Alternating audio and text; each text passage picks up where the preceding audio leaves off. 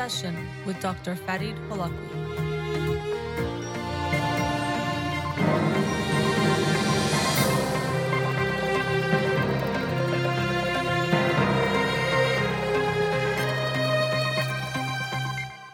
Good evening. Welcome to In Session. I'm your host, Dr. Farid Holakwi, and I'll be with you for the next hour here on Radio Hamra. No calls today. I'm on Instagram Live. You can call in on the Wednesday shows. You can also follow me on Twitter or Instagram or like my page on Facebook to get updates on the show or suggest topics or books for the program. And the shows are uploaded at the end of each week to my SoundCloud page and podcast on SoundCloud, iTunes, and Spotify. Let's get into the books of the week. The book of the week for this week is The Five Languages of Apology by Gary Chapman and Jennifer Thomas. The Five Languages of Apology, How to Experience Healing in All Your Relationships. And this is by the same author, Gary Chapman, who wrote The Five Love Languages, which is a classic book on relationships. And I had actually wanted to read this book for a while. It was hard to get my hands on this. I was very kindly gifted this book, so thank you for that gift. But I got it in Chinese one time. I don't know if it was Mandarin or Cantonese, but anyway, finally have an English version. I think apologies are such an important part of relationships and making them work, and in resolving relationships, we always need to be open and willing to acknowledge and apologize for what we've done. And so wanted to read this book, and I've talked about that topic before, but I'll share that with you next Monday. It's The Five Languages of Apology by Gary Chapman and Jennifer Thomas. The book of the week for this week is a powerful classic book, The Fire Next Time by James Baldwin. And I read his book, Giovanni's Room, one of his novels, a few months ago. You might have remembered me talking about that, but I had read excerpts from this book, The Fire Next Time. I wanted to make sure I got to read it in its entirety and did that this week, and highly recommend you do the same, especially in the United States, to get an understanding of race and racism. And sadly, although this book was written, I think was released 1962 or 1963, um, it feels very true as it is then, now. So you kind of see that maybe not much has changed, unfortunately. But the book consists of two, they're kind of like letters, but they're essays. The first one is actually to his nephew. It's called My Dungeon Shook, Letter to My Nephew on the 100th Anniversary of the Emancipation. And the second essay is, or letter is Down at the Cross, Letter from a Region in My Mind. And the first letter is to his nephew when I think he's about 14 or 15 years old. And it begins, Dear James, I have begun this letter 5 times and torn it up 5 times. I keep seeing your face, which is also the face of your father and my brother. And it's a very touching letter to his nephew about what it means to be black in America. And it's heartbreaking. Also, as you might have noticed, it said Dear James because he was his nephew was named after him. He says, For here you were, Big James, named for me. You were a big baby. I was not. Here you were to be loved. And although the book, both letters, is powerful and intense and makes you feel lots of things, and there's talk of anger and rage and lots of other emotions, this theme of love also is one that comes up time and time again. And in some ways, to my understanding of it, was one of the central tenets or themes of the book, or contributions that he makes in this book, James Baldwin, is that love is going to be the answer to racism and race unity and unifying the United States. It can sound kind of cheesy to say love is the answer, but sometimes things are cliche because they are true. And so he writes this letter to his nephew saying that, you were born where you were born and faced the future that you faced because you were black and for no other reason. And the limits of your ambition were thus expected to be set forever. And so it's heartbreaking, but unfortunately expressing a reality that, as I said, was likely true or as true now as 60 years ago. So It's heartbreaking to see what he says, but interestingly, he doesn't say to use that anger in a negative way. He can understand that he's angry, but he also wants to show him that what you have to do is accept the white man as well. He says there's no reason for you to try to become like white people, and there's no basis whatever for their impertinent assumption that they must accept you. The really terrible thing, old buddy, is that you must accept them. And I mean that very seriously. You must accept them and accept them with love. For these innocent people have no other hope. They are, in effect, still trapped in a history which they do not understand. And until they understand it, they cannot be released from it. And it's just really powerful to hear these words and his um, not his in essence advice to his nephew, that he's trying to teach him that it's not going to be from the anger that you feel, and to understand even what the whites are going through, and that even they want to feel that they are better than him because that gives them something. So he says, in this case, the danger in the minds of most white Americans is the loss of their identity. Try to imagine how you would feel if you woke up one morning to find the sun shining and all the stars aflame. You would be frightened because it is out of the order of nature. Any upheaval in the universe is terrifying because it so profoundly attacks one's sense of one's own reality. While the black man has functioned in the white man's world as a fixed star, as an immovable pillar, and as he moves out of his place, heaven and earth are shaken to their foundations. You don't be afraid. I said that it was intended that you should perish in the ghetto, perish by never being allowed to go behind the white man's definitions, by never being allowed to spell your proper name. And so, you feel that, of course, he recognizes that for things to change, we have to understand how hard it is for everyone involved. Change is always difficult, it always is resisted. So we can want things to be better, we can want them to change. But it's interesting, he's putting his nephew in the shoes of the white man, what they are experiencing, that although he wants better, see it from their perspective as well. And then he ends it. And if the word integration, so integration, when you remember the context in the 60s of integrating schools, there was segregation, and this was a big word, and it's in italics. And if the word integration means anything, this is what it means: that we, with love, shall force our brothers to see themselves as they are, to cease fleeing from reality and begin to change it. For this is your home, my friend. Do not be driven from it. Great men have done great things here and will again, and we can make America what America must become. And that's actually interesting when you hear that. Make America, already those two words in the American political life bring up a lot of things when you think of make America great again.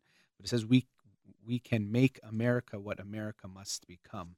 And of course, in a lot of ways, America still hadn't or hasn't lived up to its ideals of all men being created equal, or all people being created equal. And so here he's telling his nephew that he should know what to expect and be prepared for this life that is ahead of him, what it must mean. And so again, it's not about hatred and anger being the answer. Love is going to be the answer. And so if you hear James Baldwin speak, and I recommend the book, The Fire Next Time, that I read this week, but also you can go on YouTube, you can watch the documentary I Am Not Your Negro, which I watched last night. And he's very powerful in how he speaks. Great speaker, an incredible writer. I remember I mentioned when I read Giovanni's Room, there's just a way that his prose would punch, like a punch in the stomach, hit you really deep, kind of out of nowhere. You'd be reading a line and feel it very deeply. So he's a very intense writer, a passionate writer, and a passionate individual. When you see him speak, I'm very inspired by how he would share his thoughts so eloquently with so much power and passion. But in this book, you see that it's not about anger, although he is hurt. Love is a very key component of it. And so that's the first letter. The second one is um, Down at the Cross, Letter from a Region in My Mind. And here he shares, and it's interesting because his letter to his nephew was when he was about 14, his nephew. He shares a story of when he was about 14. That's when he had a prolonged religious crisis and then became very involved in the church and was giving sermons essentially as a young boy and was getting a lot of attention. And he shares his experience with the church. And then he also shares his encounter with the Nation of Islam and Elijah Muhammad and how he had a meeting with him, and shares his thoughts about that encounter. And you see his experience of seeing that in some ways, many people then, you see it less now, but the solution was seen to be that we can create a white America and a black America, again back to this segregation type of a mindset. And even when we look at people thinking that God was black or the Nation of Islam being for blacks, it was it's not only just a different two different countries, it was two different gods. We were so separated. And you can see that he does not see that. James Baldwin does not see that as the solution.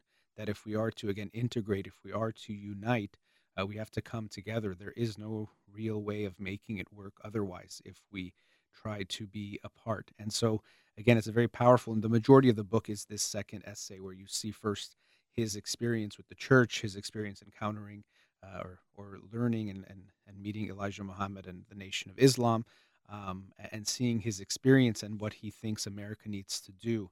And again, he brings up the experience of the white man and how, although it might seem that they are the ones with the advantage or it's good for them, but it's not really true in some ways. Of course, they have the power. That theme comes a lot in this essay. But a powerful line for me was whoever debases others is debasing himself. Whoever debases others is debasing himself. When you treat someone or some group as less than, you are debasing yourself in a way. You are putting yourself down. And I think that is so true. When we treat anyone with hatred or we put them down in some way or try to make ourselves better than them, we are always putting ourselves down too. You can't disrespect someone without in that way disrespecting you, that you are even going to that place, sharing that. And so again, he comes back to love. He says, love takes off the masks that we fear we cannot live without and know we cannot live within. I use the word love here not merely in the personal sense, but as a state of being or a state of grace. So it's that when we love truly, we have to take off these masks. And in that way, color can be seen as this mask that has been created. And in the American life and American history, we see that it has often been created to say that some group is better than another group, that some group is superior. And so we see that in the United States. And still, we have to recognize that this is not going to be the solution. And we can understand the anger. Of course, when we try to understand someone else's experience, we know we can't fully understand it. But we try to understand what that experience might be like. And reading a book like this, you do get a more like a first hand account of that. And so what we see in this book is he shares that pain. And I think it's so meaningful that the solution will be not just in sharing that pain, but in also sharing love. But it can only happen when both sides come together. And so he does even bring up hope in the book, that he is optimistic. He even says it is impossible what he is hoping for, that things get better, but that the history of blacks in America has been about overcoming and facing the impossible. So he says, I know that what I'm asking is impossible, but in our time, as in every time, the impossible is the least that one can demand. And one is, after all, emboldened by the spectacle of human history in general, and American Negro history in particular, for it testifies to nothing less than the perpetual achievement of the impossible. So as I read this book again from about 60 years ago, I was at times heartbroken, and you get sad and you feel the pain expressed in such a meaningful way, such an intense way.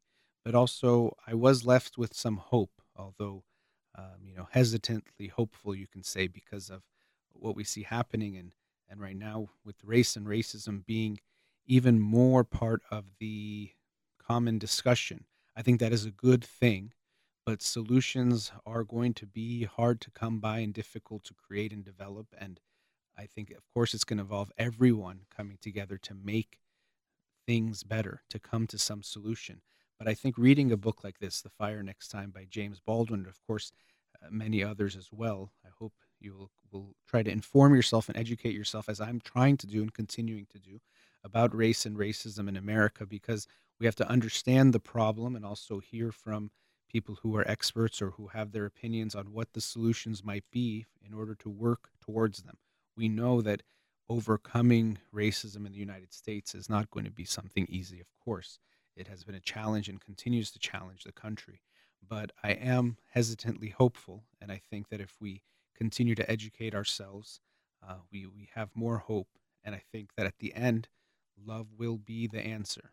That cliche type of a statement, love is the answer, I think is very true, because that's the only way we will overcome this. Through hate, we will not get to a better place. All right, that brings us to our first commercial break. Again, that was The Fire Next Time by James Baldwin. We'll be right back.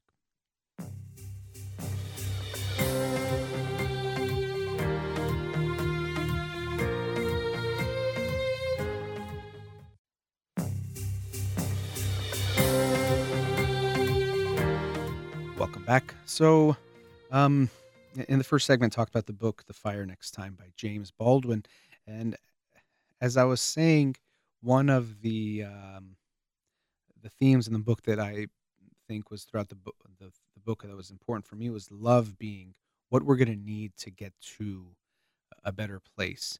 And so we see what's happening right now in the United States, and we see a lot of anger, unfortunately, or understandably too, from all sides. It's just a lot of anger.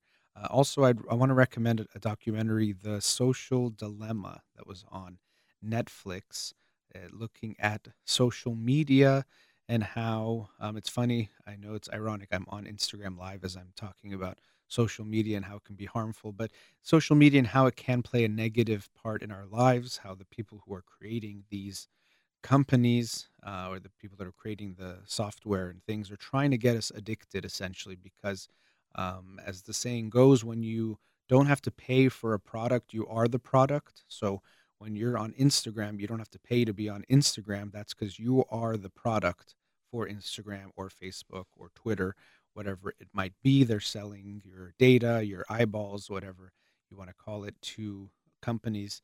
And, it's a whole process. So they want you on there. Unfortunately, what we see is that if they want to make the most money, they can't really think about what's best for us, or they don't have to think about what's best for us. And often what ends up happening is something that isn't good for us. So I highly recommend that documentary. And related to that, so of course, there's this negative impact it can have on our lives that you can get hooked on it. You realize you're doing things like doom scrolling where you're not really on there for any particular reason. You're just scrolling through.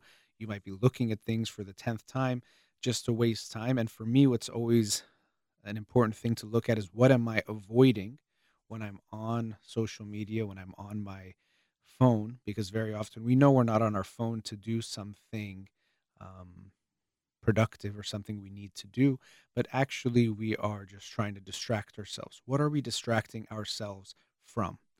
And even you might have experienced this too. I see with a lot of my clients and people in general. You are going to bed and you want to just keep looking at your phone or looking at something because you know the second you put it away and you're laying in bed, you're going to be alone with your thoughts and your feelings. And that could be very scary for most people. We don't, we're avoiding something. And of course, we can understand that avoidance, but we know that just because you avoid something, it doesn't go away. And what you resist persists.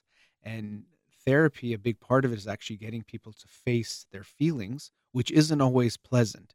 And this is why, one of the reasons why when you start therapy, you might feel worse before you feel better. We're bringing up feelings, which that can be tough. And we're also getting you to face things that you're feeling now that you might have been avoiding.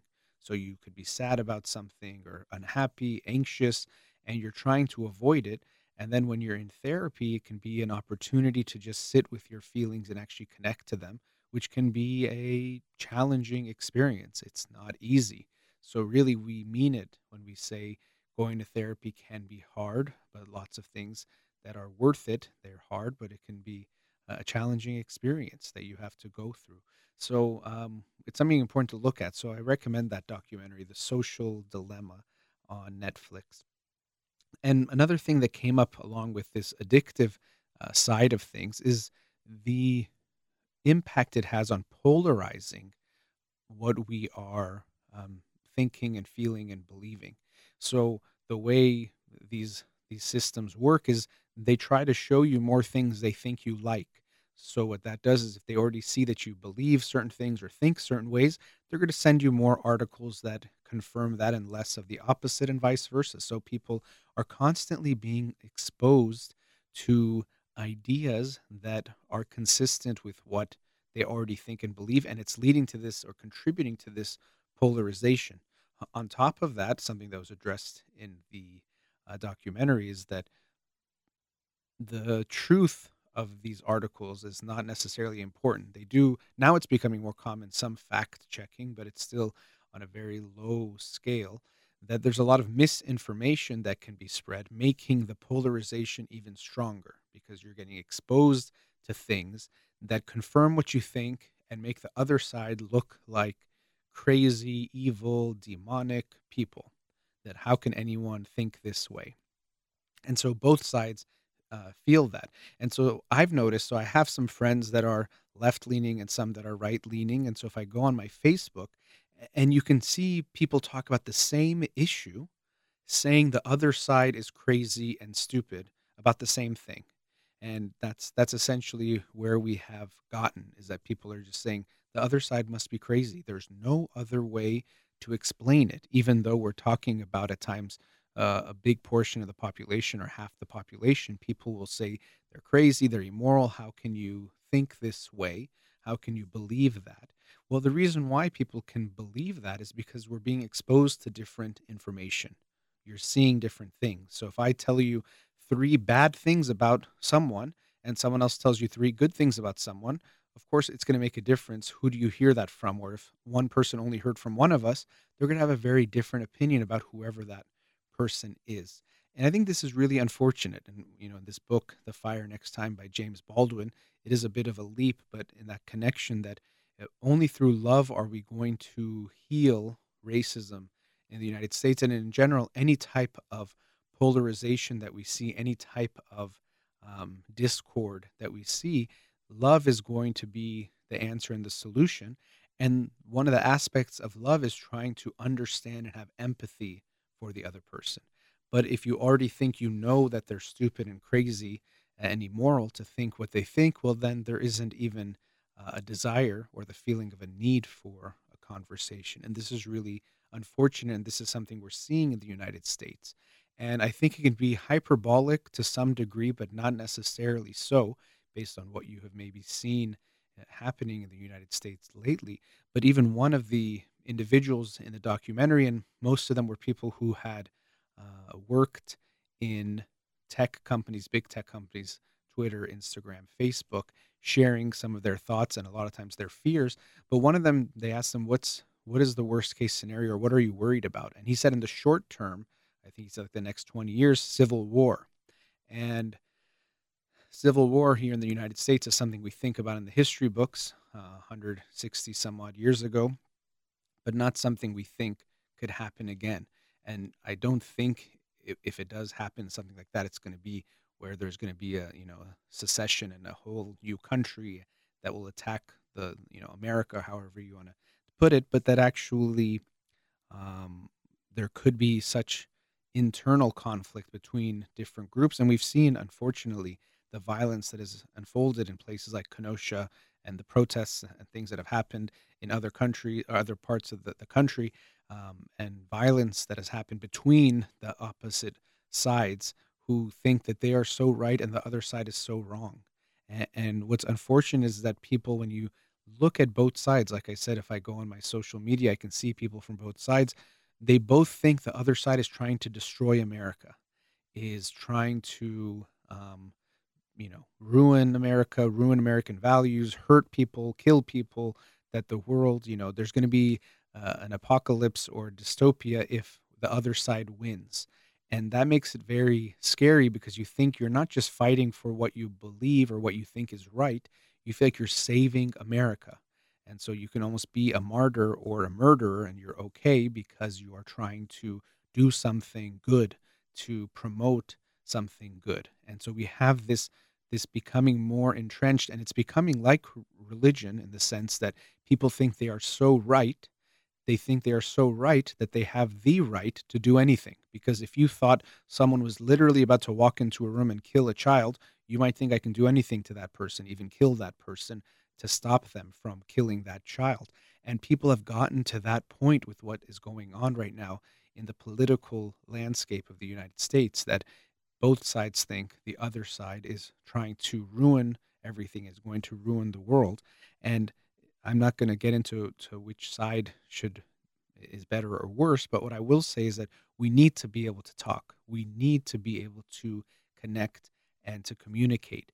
And what that means is we have to accept, and people don't want to accept this, that maybe I'm not right, or at least maybe I'm not completely right, or maybe I don't know everything that I think I know.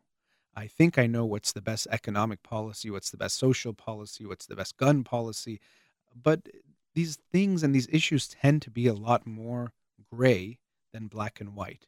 And having some absolute truth and a monopoly on the truth is rarely the reality. Rarely is it the truth that you know exactly how to, let's say, solve racism in the United States or deal with the police issue that we have or the issues you might have related to police.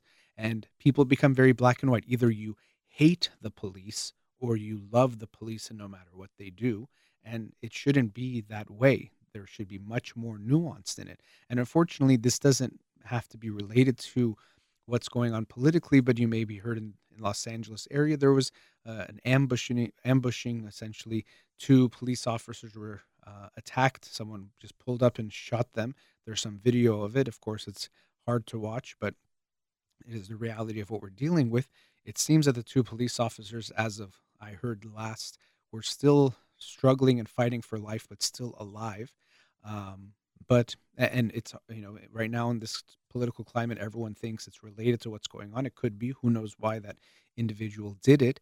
And it doesn't mean it defines one side of the argument. But that's what people are doing. They're saying, see, people who want police reform, this is what they want. They want people to just walk up to police officers and kill them.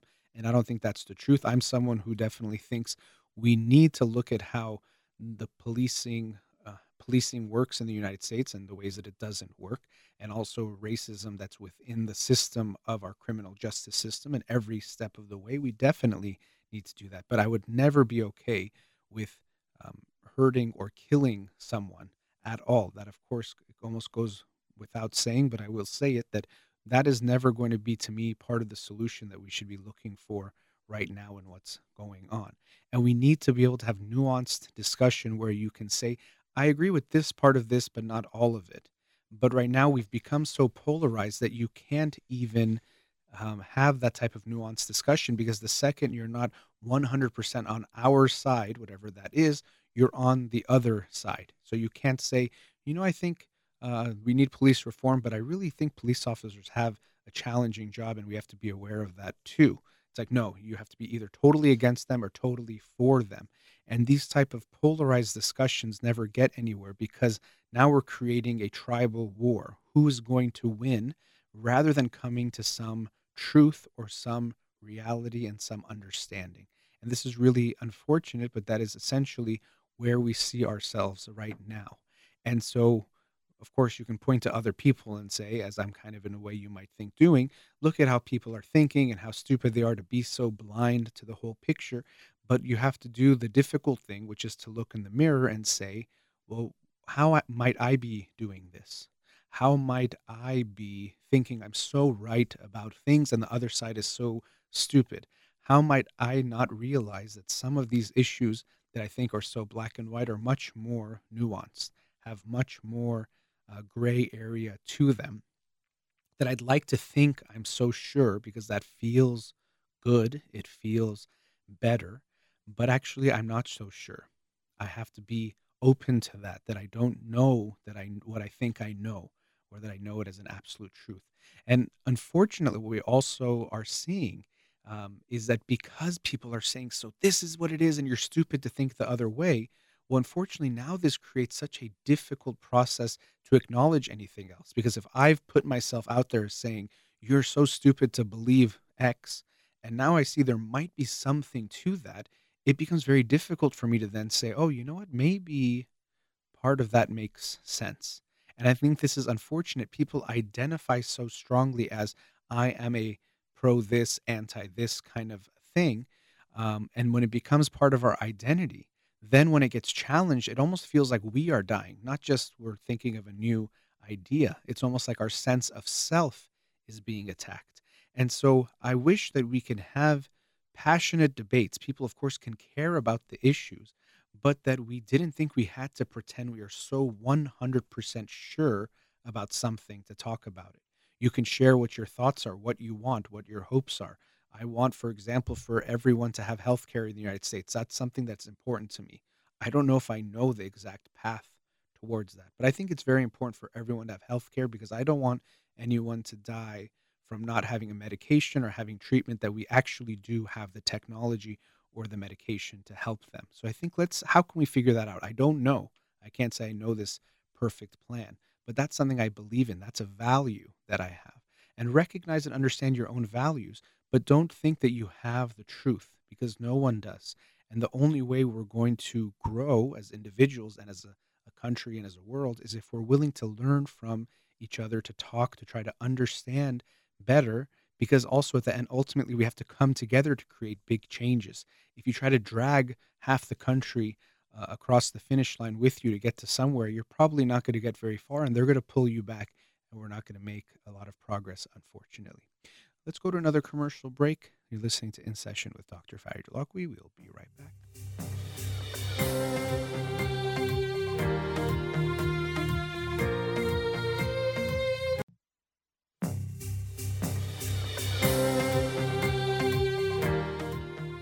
Welcome back. So during the commercial break, following the conversation I had in the last segment, someone on the Instagram live asked, this is from Ryan S888, why do people want to be in power and have a hard time letting go of power? And of course, this is a complex type of a question when we're looking at power and what does it mean and why would it mean so much? And I started talking about it during the commercial break to those tuning in on Instagram Live, but I'll essentially start from the beginning of what I was saying. So we can understand that feeling or having power feels good. Now, even power, how we can define it is having the ability to have control over something, whether it's resources, whether it's how things happen and what's going on, but having some ability to have a control over something.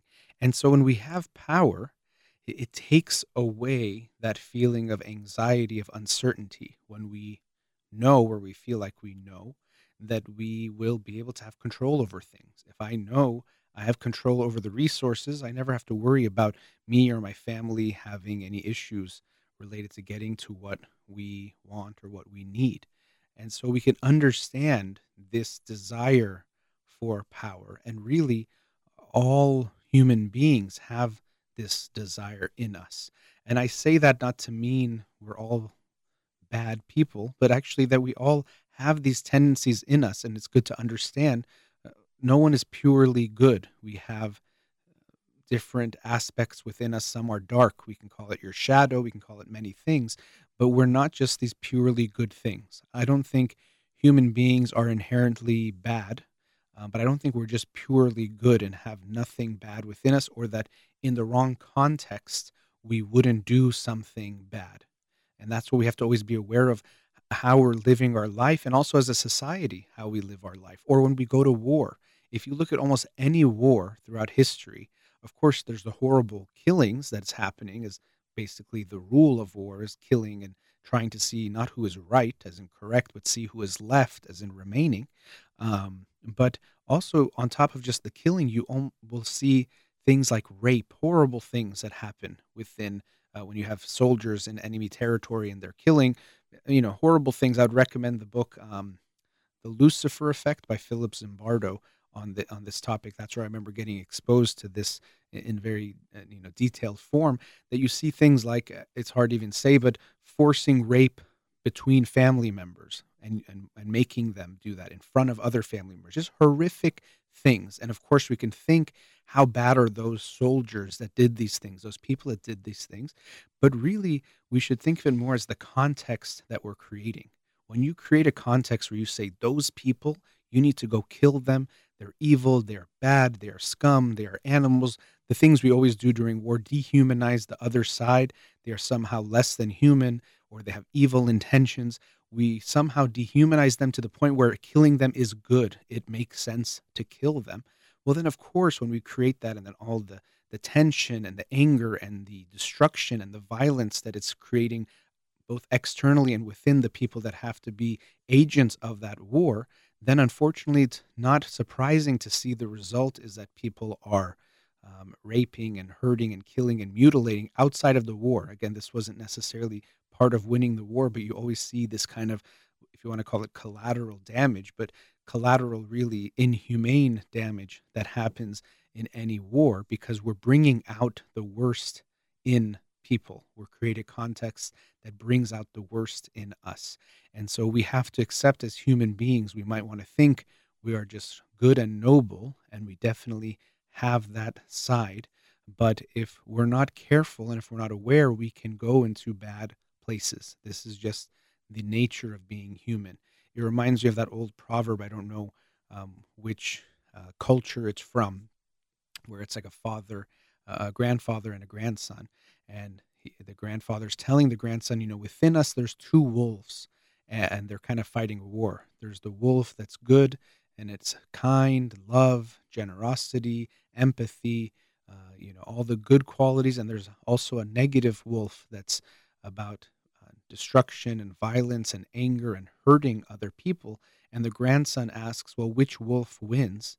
And the grandfather replies, whichever one you feed. And so, whichever wolf within us or whichever aspects within ourselves we keep feeding become stronger and become a bigger part of our character and what we express. And that, of course, is on an individual level and is our responsibility, but it's also in a societal level as well. That society creates certain contexts that will bring out different aspects of the citizens. And that's why it's so important how we create that context. When you create slavery in a culture, it's going to trickle down in other ways as well that people are treated. When you have torture, even part of your society, even if it's for you think good reasons, it's going to affect how people treat others as well. So, going back to the question that was asked, why do people want to be in power? We can understand the desire for power because it gives us a sense of control. It gives us a sense of safety, that things will be okay. And of course, it feeds into a feeling of being superior, which we can also have, which is coming from our fear of being inferior. We all can have this feeling or fear of being less than, of not being good enough or being good. And so we see this throughout society, even with like racism, for example.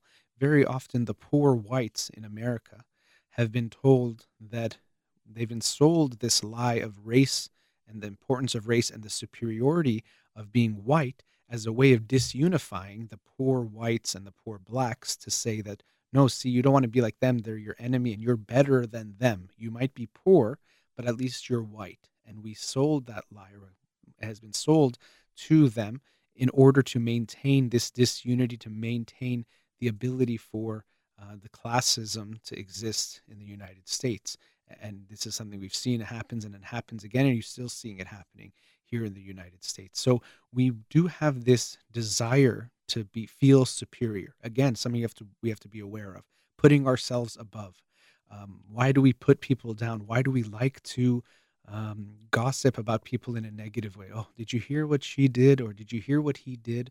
Of course, sometimes it's to exchange information, but very often it's to try to make ourselves feel better. And you should always ask yourself, if I have to push someone down to make myself feel more up, what is that saying about me and what I'm going through right now?